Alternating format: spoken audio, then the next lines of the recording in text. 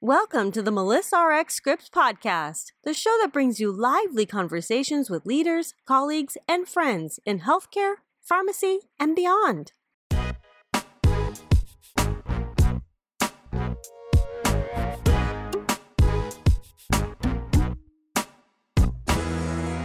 Hello, everyone, and thank you for joining me for the Melissa RX Scripts podcast. I'm Melissa Muir Corrigan, and I'll be your host. This is episode 27 of the Melissa RX Scripts podcast, and thanks for listening. Well, in March, we celebrate Women's History Month and recognize the important contributions of women in history and society. We also are moving closer to spring, thank goodness, and the pandemic continues with challenges and hope. I'm also grateful for the pharmacists, student pharmacists, and pharmacy technicians caring for patients and working so hard along with the vaccine distribution and administration. Thank you. Well, now, on today's podcast, I'll be talking with Wendy Weber. Wendy and I are going to be discussing many things, including her experiences integrating life and career. Can't wait to hear more. I'll give you a bit of an introduction to Wendy and then also let her tell you about herself, her career, and her many varied experiences in life in general. Wendy Weber is a proud pharmacy graduate of North Dakota State University and currently is a senior associate at Rainmaker Strategic Solutions, a government and commercial contractor. She served as APHA APPM president, APHA foundation director, and currently is on the American Pharmacists Association Board of Trustees. Wendy is passionate about policy and has served in the APHA House of Delegates for 20 years. She has spent the majority of her pharmacy career in clinical and administrative positions within academic medical centers, focused on pediatrics, neonatology, critical care, and emergency medicine. Wendy, thanks for being here with me today. As we get started, maybe can you talk a little bit about your background, about where you grew up, your family, and your pharmacy experience at North Dakota State University? Sure. Thanks for having me, Melissa. It's great to be here today. As you said, I am a proud North Dakota State University graduate. I grew up in North Dakota. So living in Nebraska now, I tell people that I moved south for warmer winters, but I'm seriously questioning that this winter. For sure, right? We've had more snow than they have, which is just wrong if you ask me, but my kids love it, so I go with it. But anyway, yes, I did grow up in North Dakota. When I was in high school, I never thought that pharmacy would actually be my career path. In fact, there's really not many people in my family that have medical backgrounds at all. I have one other cousin that's a pharmacist, and I think a couple that are nurses, but the nurses are younger than I am, and the pharmacist is only a few years older than me. But I started working at Osco Drug when I was 16 years old, just doing front end sales, working in the camera department, cashiering, stocking shelves and all that. But I was always kind of curious as to what they did back in the pharmacy, so much so that when I had the opportunity to go back and help them, I would. Definitely did not see it as a career path at all at that point in time. In fact, I thought I was going to be an accountant. I love math. I've always been good at math. I just assumed that was a natural career path for me. But that sort of curiosity, I went back and I helped them just, ring out customers. There was an opportunity for me to become a tech when I was a senior in high school. So I became a pharmacy tech at that point in time and just really kind of fell in love with it. And sort of around that late junior year, early senior year in high school, and that's when my thought process has kind of shifted. North Dakota State was the only school at that time in the state that had the pharmacy program, still is actually. So it was sort of my only option for schools other than going out of state. And I was all about paying in-state tuition, right? And Yeah. also wanted to be closer to home. So I did my first 2 years of college at a local university, the University of Mary, so that I could stay at home. My mom actually forced me to live in the dorms my freshman year because she wanted me to have that college experience. I'm not exactly sure why, because I think I was at home more than I was in the dorms, just because it was closer to work and everything else, but a lot of fun. Still have some great friends, roommates that I talk to this day. So it definitely was a good experience. And then moved to Fargo, North Dakota State University for my pharmacy school education. Pretty much fell in love with the school. And to this day, I am still a Bison through and through. I have season tickets to football, even though I don't go to most of the games. They're sort of a hot commodity when you're kind of the top dog in the FCS division. So I never have a problem selling them should people want them. So, but yeah, I'm a Bison through and through. I am the supportive wife of a Husker fan, but that's about as far as it goes. I got it. Wow. Well, and that's interesting too. When I was doing research to get ready for our discussion today, I did learn about Bison, and I think when you and I have talked about the pronunciation. So walk us through so people that are listening get it. It's Bison. It's, even though it's spelled Bison, it's more of a Z sound than an S sound. And you can pretty much always tell when somebody is not from the area or familiar with it because they'll call it the Bison instead of the Bison. Got it. So more like the French pronunciation with the Z. I guess so, even though that's really not a large French area of the country. But yeah, probably. Oh, good. Well, I thought that was so interesting when you described your path that, you were working at the ASCO and in the camera department. And it is cool to think about sometimes just that experience of getting pulled back there, how that changed the trajectory of your life, really, when you think about it, and that you thought you were going to do a certain thing. So I think it's interesting for our listeners to just be open that you sort of never know when these experiences are going to come in front of you, right? Yeah, absolutely. I would have bet money back then that I would have been an accountant, and I clearly am not. Well, I'm glad that you had that experience for all of us in pharmacy at that ASCO. Well, you talked about how you decided to become a pharmacist, and I know your North Dakota State College of Pharmacy experience was a really positive one. It was at that time that you also got involved in national leadership. So let's talk a little bit more about your experiences in leadership as a student pharmacist. And then I know you were a part in 2019, APHA ASP celebrated 50 years. So tell me more about all of that. Yeah, so as a student pharmacist, I got involved early on with APHA ASP. At that time, they were really the only student pharmacy organization that was present on all campuses. We had Phi Lambda Sigma, and then, the fraternity, sorority type things like Kappa Psi, and I think Kappa Epsilon, I think was the other one at the time. But it was one of those where I really didn't want to go down the fraternity or sorority path, having been a little, already being a junior when I transferred to NDSU. So that wasn't the Greek life wasn't something that really piqued my interest, but I wanted to be involved with pharmacy organizations because I, to this day, still believe that I don't want non-pharmacists telling me how to be a pharmacist. Got it. So that comes down to that advocacy piece. And so I just got involved. I had the opportunity to go to the University of Utah School on Alcoholism and Drug Dependencies at that time. And that was life-changing for me.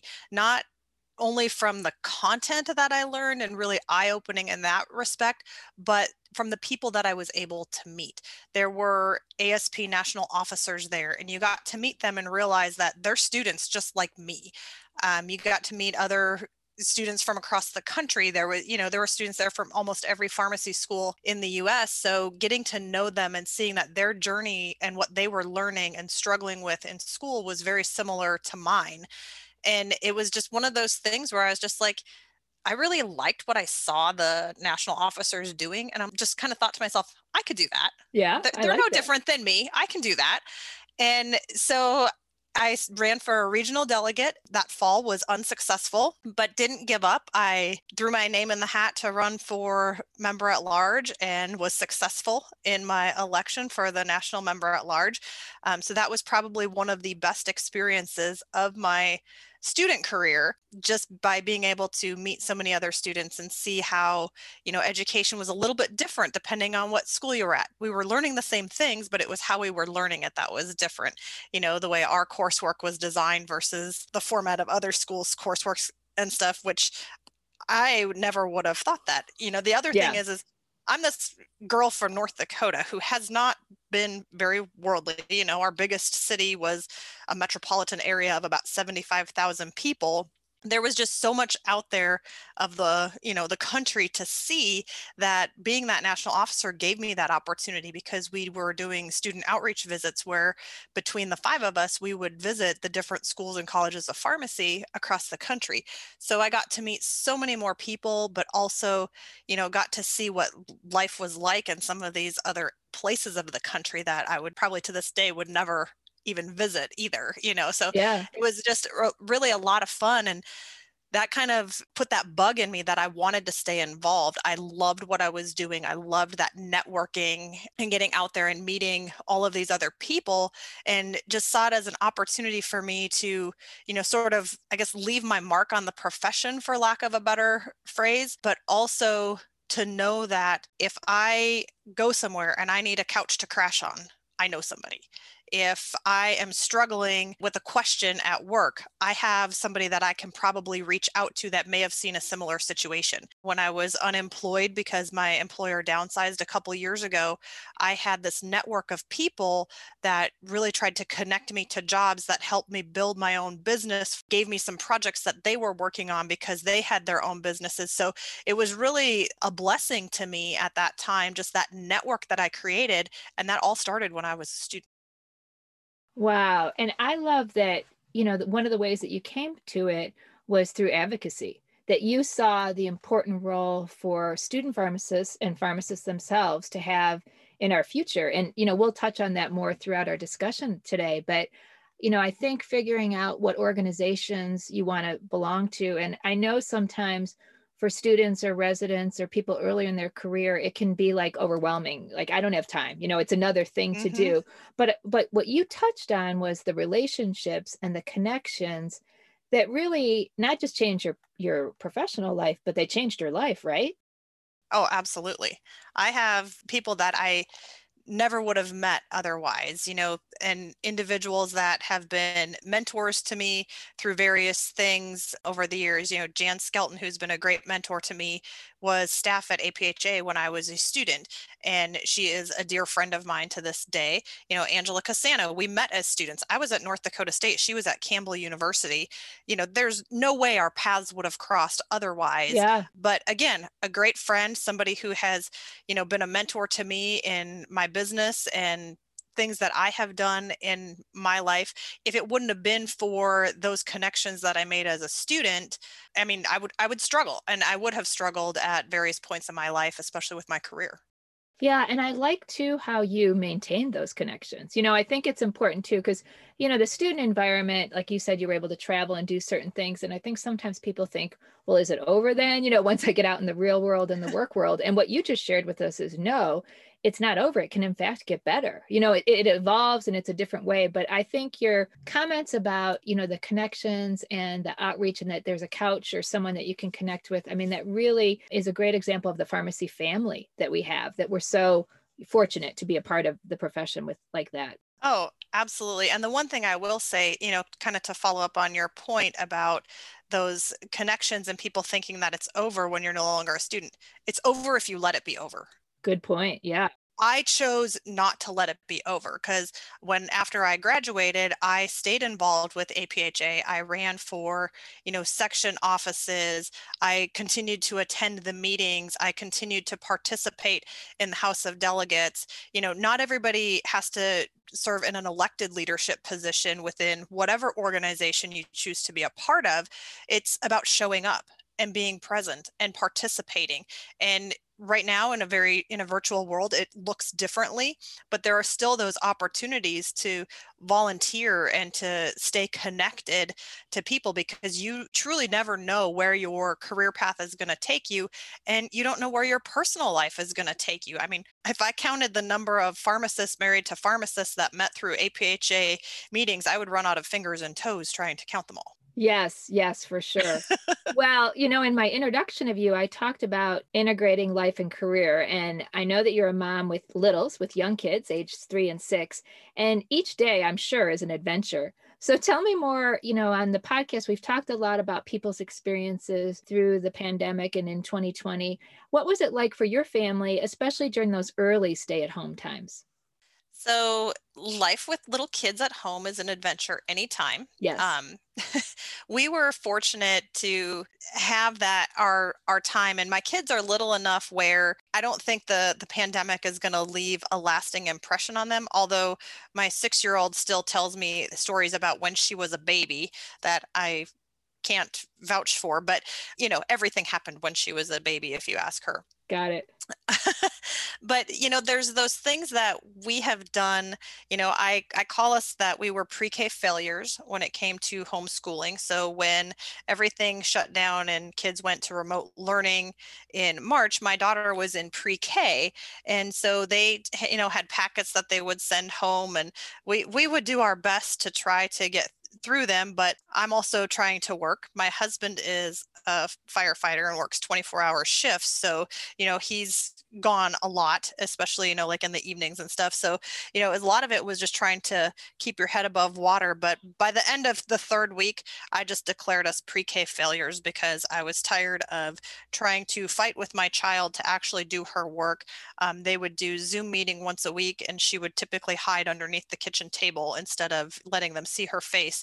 And it was one of those where I'm just like, you know what? She knows what she needs to know to start kindergarten. We're going to say a lot of prayers that we are in person come fall. And Yeah. otherwise, I think my child probably wouldn't be in kindergarten right now if I would have had to do homeschooling. And I say that lightly because I know we would have done it and we would have found a way to make it work for us. But it's challenging, because they don't necessarily understand why they can't play with the neighbor across the street, Right. and they understand that there's this big bad germ, and, masks are a part of our daily lives. My daughter wears one to school every day, all day.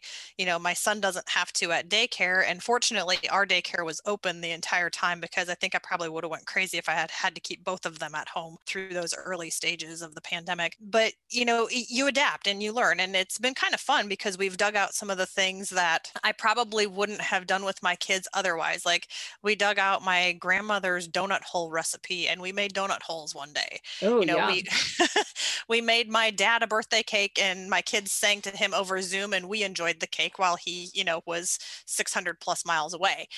So there's things that you do that you just make it fun, and you try to find creative things. We spent a lot of time in our inflatable pool in the backyard, and we adapt as we go. I think for me, it's probably a good thing that I'm an older than average mom, because I would probably have been a lot more stressed out than I am. And now it's just, you kind of take it one day at a time and you go with it, roll with the punches, and whatever happens and it is what it is.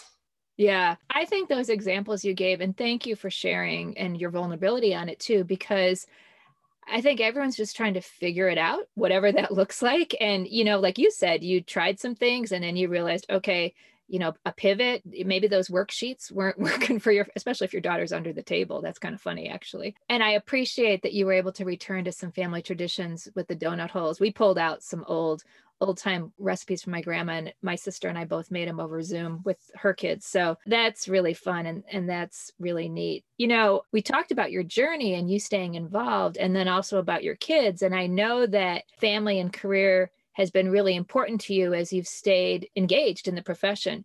So what does that look like for you? And I guess a question that I have, and I think a lot of our listeners would have, is how'd you do it? It takes a village. I have, my family has always been incredibly supportive. My husband has always been of the mindset, yeah, if you want to do it, do it. I'm the only one that holds me back if I choose not to do something. So when I ran for APHA APPM Academy president, and it's a 4-year term.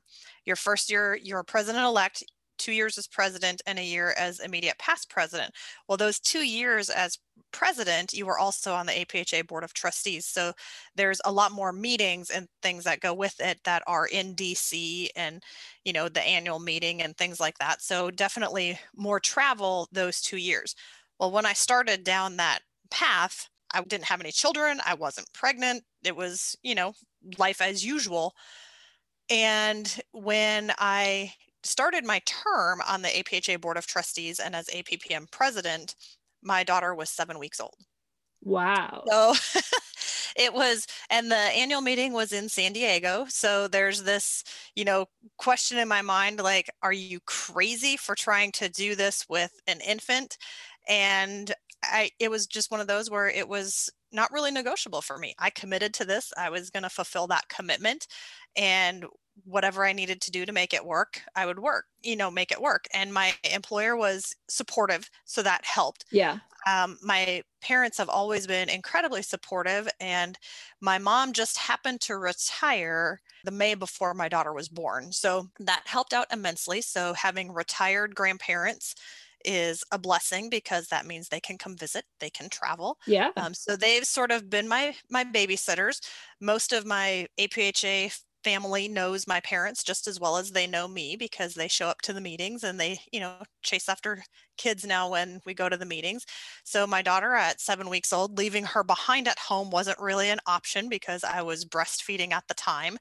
And you're still in those, that bonding phase of their care. And so, yeah, my parents and my daughter came with to San Diego. She had her first plane ride when she was 7 weeks old.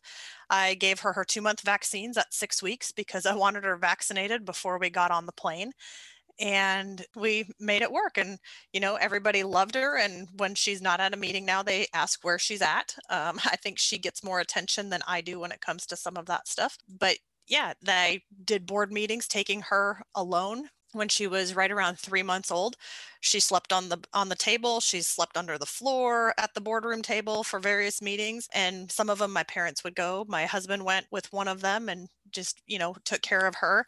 My parents went to Seattle with both of my children because my mom has a brother that lives out not far from the area. So we were able to catch up with them and their kids and stuff. So it's been a lot of fun, but it takes a village, and having that support system has been key to my success in being able to stay involved rather than having to pay somebody to, take care of my kids. My parents have definitely stepped up to the plate and spend a lot of time at my house when I travel for meetings. So they're my Yeah. babysitters while my husband has to work. I think it takes a village is so important, and also to be creative about it. Like you talked about how you pulled it together and what it looks like. And boy, that's such special time that your children are having with their grandparents, that I think they'll treasure. And I think the other thing to keep in mind too is this level of leadership that I chose to be at isn't necessarily the path for everybody. Mine, it just happened to fall that way because I had already committed to the position, long before I ever found out that I was expecting. And so that part I couldn't really change too much. But I would also say that, not every level of leadership requires that level of travel, Right. And the on-site meetings, and especially now, I think we're seeing how we can reinvent some of our meetings to do more of this virtual world where it doesn't require that travel. And even when we have board meetings via Zoom, it's not uncommon for me to have a child sitting on my lap while I have my headset on and I'm participating in the meeting and stuff. They sit and they make faces and wave at everybody, so maybe a little bit disruptive and distracting to some folks, but it keeps it real. Yeah. I think that's the big thing. And, you don't have to put your volunteer leadership aspirations on hold because you have a family. It's possible to do it at the same time. It's just a matter of making sure that everybody is aware that, yeah, I have young kids and they're going to crash a Zoom meeting. It's no different than somebody who has a dog and you hear their dog barking in the background or, sitting on their lap or doing funny things in the background. We're real and we're human. And anybody who thinks that you can't have children, career, volunteer, and all of that stuff is misguided in their thinking in today's society. Well, I think that's an interesting segue. This past year has just been an explosion related to working from home and meetings going virtual. So since you've done a lot of that, what tips would you share with our listeners for Zoom meetings and virtual connections? Tell me more about that, what that looks like for you. So when I have a Zoom meeting and I know that I'm going to be on camera, I dress for the meeting. Like for me, that's sort of being able to get myself into that mindset that I am going to be present, whether I'm present through a computer screen or I'm present in a meeting room. I'm going to show up as I would show up regardless of the location. So if I'm going to show up, like I just crawled out of bed and I have my, I have my comfy pants on, I'm not going to lie, but I'm going to put on a nice shirt and a nice sweater or something like that, so that what they see on a camera is exactly what they would see if I was standing in front of them in a room. So for me, that's always been very important, is, to show up for the meeting as you would show up in person, when it comes to the virtual meetings. And I am one that I do not like the virtual backgrounds. You know what? My house is messy. Get used to it. Now, I'm not going to show you the Barbie explosion on my living room floor. I'm going to show you, something on my wall, or, you might see my bookshelf behind me with, other random things sitting on it that probably don't belong there. I used to have my office in my unfinished basement. You would see my exposed rafters and, bare walls and things around me, but it's real. So for me, I'm not going to pretend to be somebody I'm not. So if you see my messy life in the background, that's who I am. And you don't get just the professional me that shows up to a meeting. You're going to get the messy me at the same time, because that is my life. That is who I am. And I'm not going to hide behind that anymore. It's about being authentic and letting people see the real you. Yeah, I love that, sharing the messy me and being authentic. I think that is so important right now, because people are just doing the best that they can, right? And each day seems to be a new adventure, but also I think it's positive that we can still connect. And I've actually been on Zoom meetings where I've seen some of those rafters or, unfinished basements. I was actually working out, doing a live stream, and there was someone who was in their unfinished basement section, or it was an unfinished room. I couldn't tell exactly, but so I know exactly what you're speaking about. So that's very, now don't take me to the bathroom with you. Yeah, I hear you. Right. Yeah. But I'm good seeing, your messy bookshelves or walls or the Barbie dream house in the background, because that's who we are. Yeah. Thank you. That's kind of fun. Well, you and I have known each other a long time, and a thread throughout that has been your support of giving back and helping others. And you've touched on this earlier about people that have impacted you in your life. There's this group, this amazing group called Angela's Angels. So how did you get involved in that group? Tell us more what it's all about and the impact that Angela's Angels has had over the years. So Angela's Angels is a group of dedicated women and men who rallied around a friend. And so Angela Cassano, who I had mentioned a little bit earlier, she and I met when we were in pharmacy school. She was diagnosed with breast cancer. Oh gosh, it's probably 13, 14 years ago now. Yeah, that sounds about right. Yeah. And so a young mom when she was diagnosed, and as a celebration of her first anniversary as a survivor, she and our mutual friend Jan Skelton were kind of brainstorming and trying to figure out, like, what could they do to celebrate her being a survivor. And Jan had participated in the Avon Walk for Breast Cancer several years before that. And I think you actually did it with her. Missy. I did, yes. And so they researched it and saw that, they were still doing it. It was a little bit different format than what they had been doing previously when Jan did it the first time. And so they decided they were going to do this walk together. So it was a marathon on Saturday and a half marathon on Sunday. They did these walks, I don't know, I think in probably about 6 to 8 cities across the country, usually between May and October. And they picked New York City to do the walk. And Angela just happened to send out this fundraising email, because part of the commitment to walk was raising $1,800 for each walker. And if you didn't raise that money, you were responsible to pay the difference. And so she sent out this fundraising email, but at the end of the email, she had, a kind of a comment in there that, if you want to walk, let me know. We'd love to have you join us. And so I read that and I kind of thought about it, and I'm like, oh, I'm definitely going to donate to the cause. But, there was just something sort of tugging on me to do the walk. Uh-huh. And so I had responded back to her a few weeks afterwards and said, I'm definitely going to support it, but I'm honestly thinking about walking. And she's like, oh my gosh, that would be great to have you join us. And so that first year I signed up to walk, and it was the three of us walking. And then Angela's mom was on the volunteer crew. And that was the first year of 10 years of completing the walk. I think when we finished the first one, we kind of all thought that, we would never do it again. But lo and behold, the next year rolls around and we all sign up to do it again. And we grew our team. I think one year we had, probably close to 10 or 12 of us walking.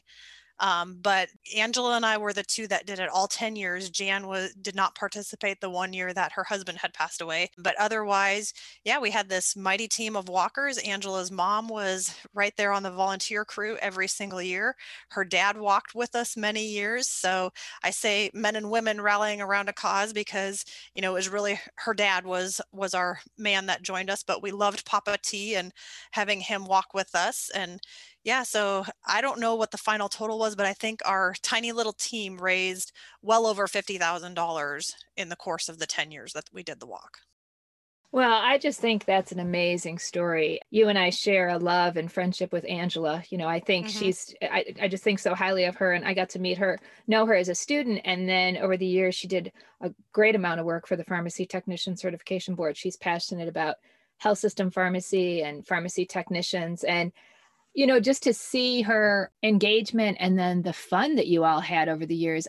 You are correct. I did do the walk with Jan. We did a 60-mile one a few years before. And for me, one was enough. I really loved it. And I loved raising money for breast cancer and breast cancer awareness. And I loved supporting you all. I was on your cheering squad many years and, financially supporting you and also sending you texts and cheering and making signs and things like that. But I think it's a cool thing. And then I think if I remember right, Wendy, from pictures over the years, didn't you walk one year when you were pregnant?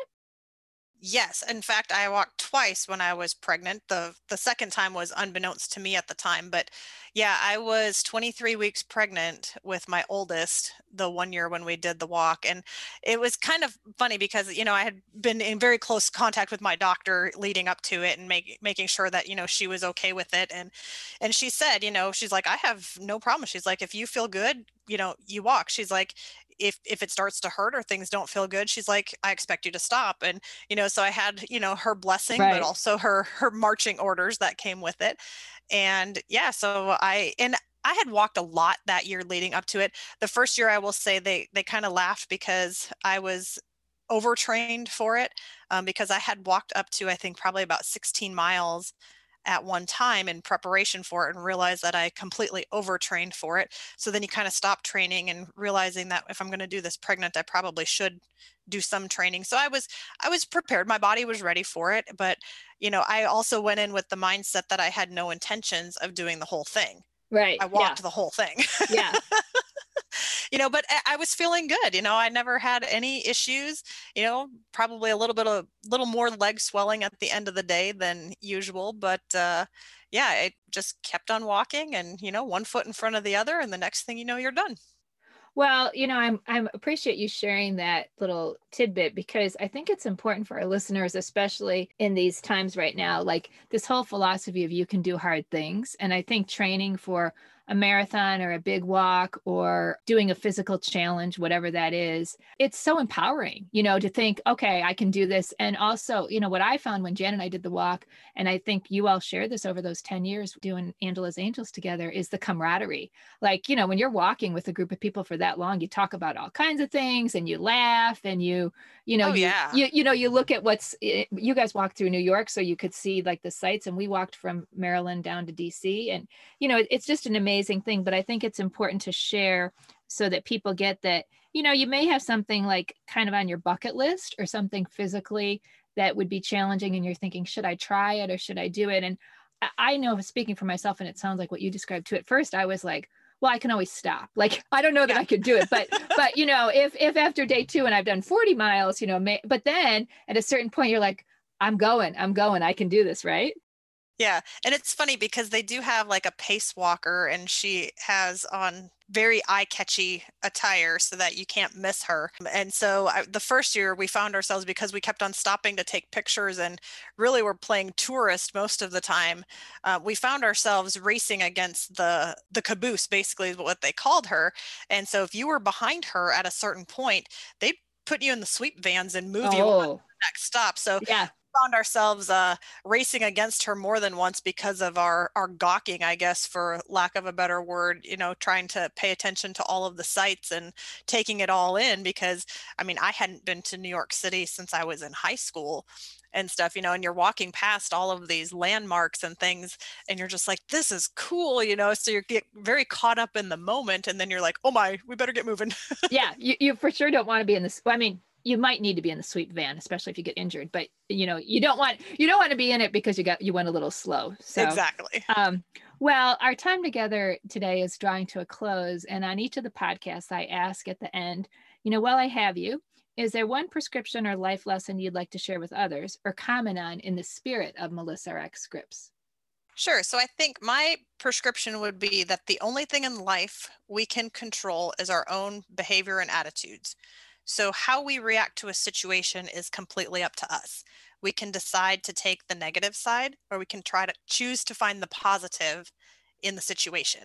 And regardless of what the situation may be at the time, there's always something positive that can be learned from it. And I think back to, when my employer downsized and my position was eliminated, you think that's kind of the end of the world at the time, but, there were so many blessings that came out of it. And I wouldn't have the position that I have right now where I'm able to work from home. I can take my kids to school every day. If I want to pick them up right after school or make them go to aftercare, that's my choice, but I don't have to feel like they're getting the short end of the stick, which, in my previous position, they definitely would have been getting the short end of the stick. So, there's always a positive to find somewhere. And it allowed me to rebuild some relationships with people that I hadn't talked to in a long time as well. So, you can choose to wallow in self-pity, or you can choose to move forward. And that was my approach, was I choose to move forward. So the only thing in life we can control are our own behaviors and attitudes. Wow, thank you. Choose to move forward. I love that. And that is a good way for us to close. Well, Wendy, I just want to say thanks so much for sharing your time today and your story. It was so special. This is the Melissa RX Scripts podcast. I want to thank our listeners and encourage you to follow us on social media. And I also want to give a special thank you to Kate Cruz, my producer with Executive Podcast Solution, who helps us make the magic happen. Thanks so much for listening. Thanks, Melissa.